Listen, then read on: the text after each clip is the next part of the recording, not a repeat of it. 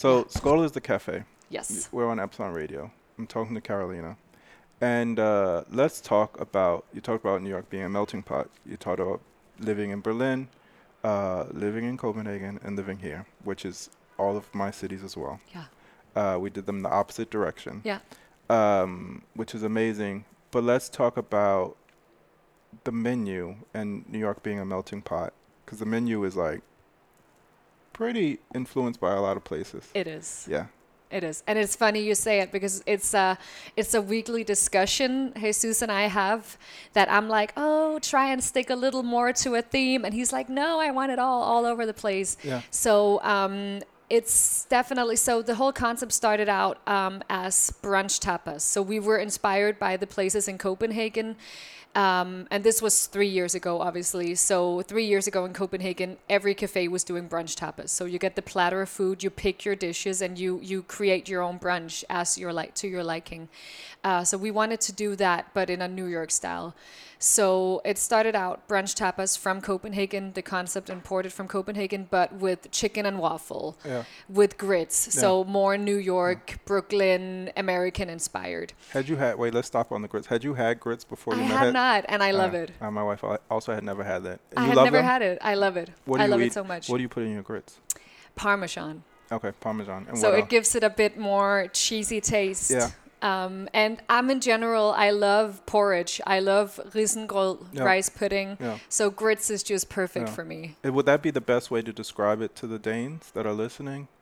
I feel like maybe polenta? I was never able to find the direct translation. I said majsgrød one time, which is like cornmeal, but it's not cornmeal. I guess the closest thing is polenta, but not polenta. But not polenta. Same texture. But it's also not a common thing in New York. It's a very southern thing. And actually, like, there's friends that I grew up with that had also never had it until my family gave it to them. Yeah, I'd never had it until coming here. So we had it like growing up. You go through the evolution of what you put in it as a child. Yeah.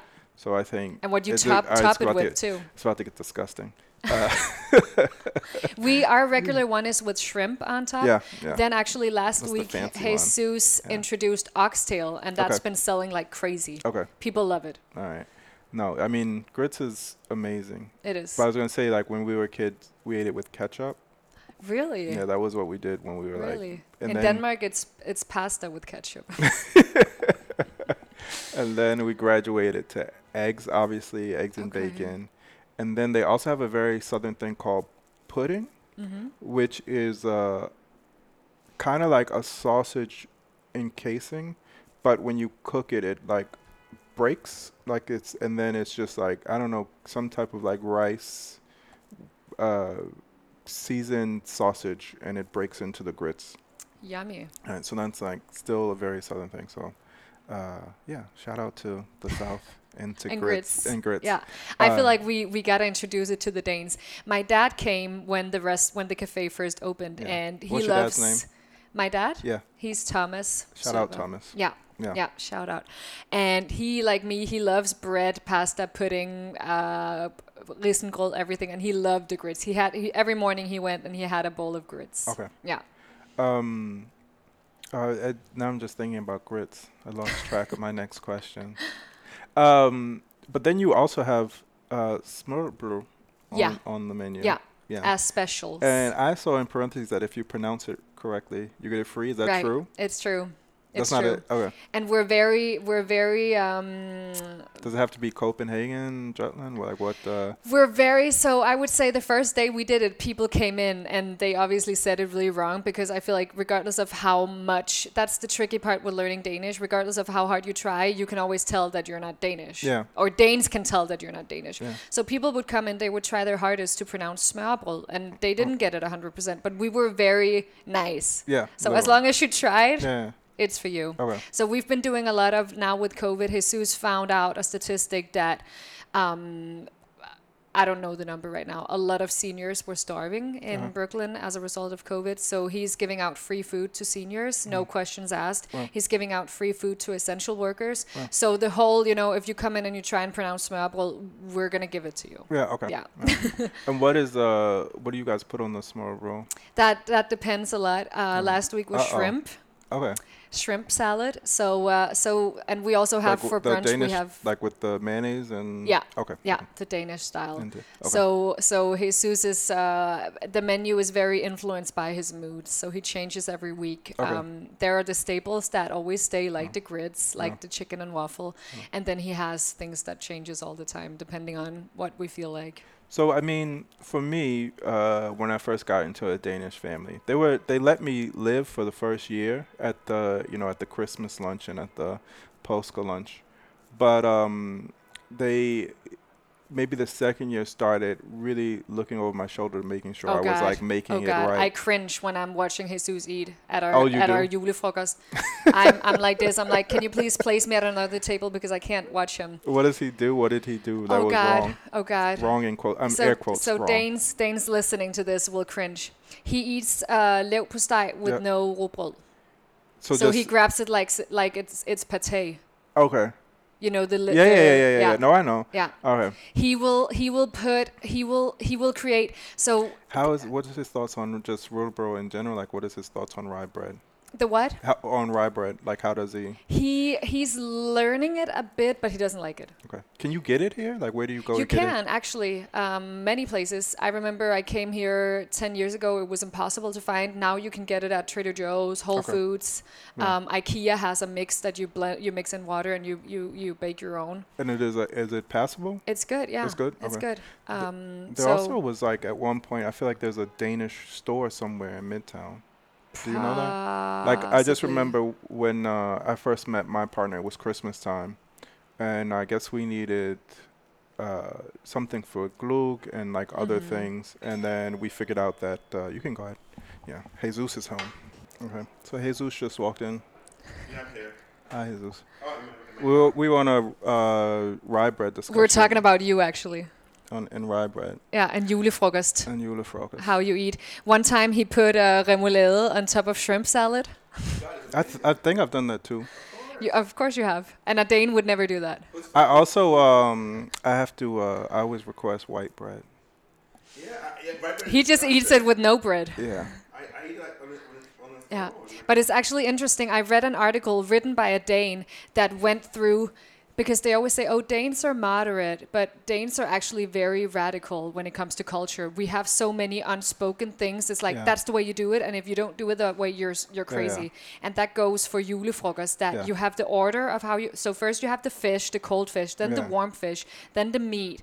And there's a specific order of how you eat things. There's a specific way, like you can't top it with this sauce. You have to put mayonnaise on that. You have to eat this fish with white bread, this fish with rye bread. It's Yeah. like But crazy. then is that like a relief then to come here and then be able to like, have you made it something on your own? Have you been messing up? For sure. I think it's a relief the way that, everyone is welcome here. Danes are very particular. It's like if you're having a dinner, it's like, oh, we can't invite that person because they don't or they don't know this person. Yeah. Whereas in New York, everyone is welcome. It's like you meet someone in the street and you talk like you've known each other for 10 years, and the day after you have dinner at a restaurant. Yeah, with that person. And I love that. Yeah. Because Danes are more like shy until they drink. You got to know each other for many years until you build a relationship. Yeah. And they're plus side, like it's bad and it's good and bad at the same time, because also in New York, relationships can be more superficial. Yeah. So it's good and bad Yeah. at the same time. And what how often because you spend half the time in Denmark, is that Yeah. right?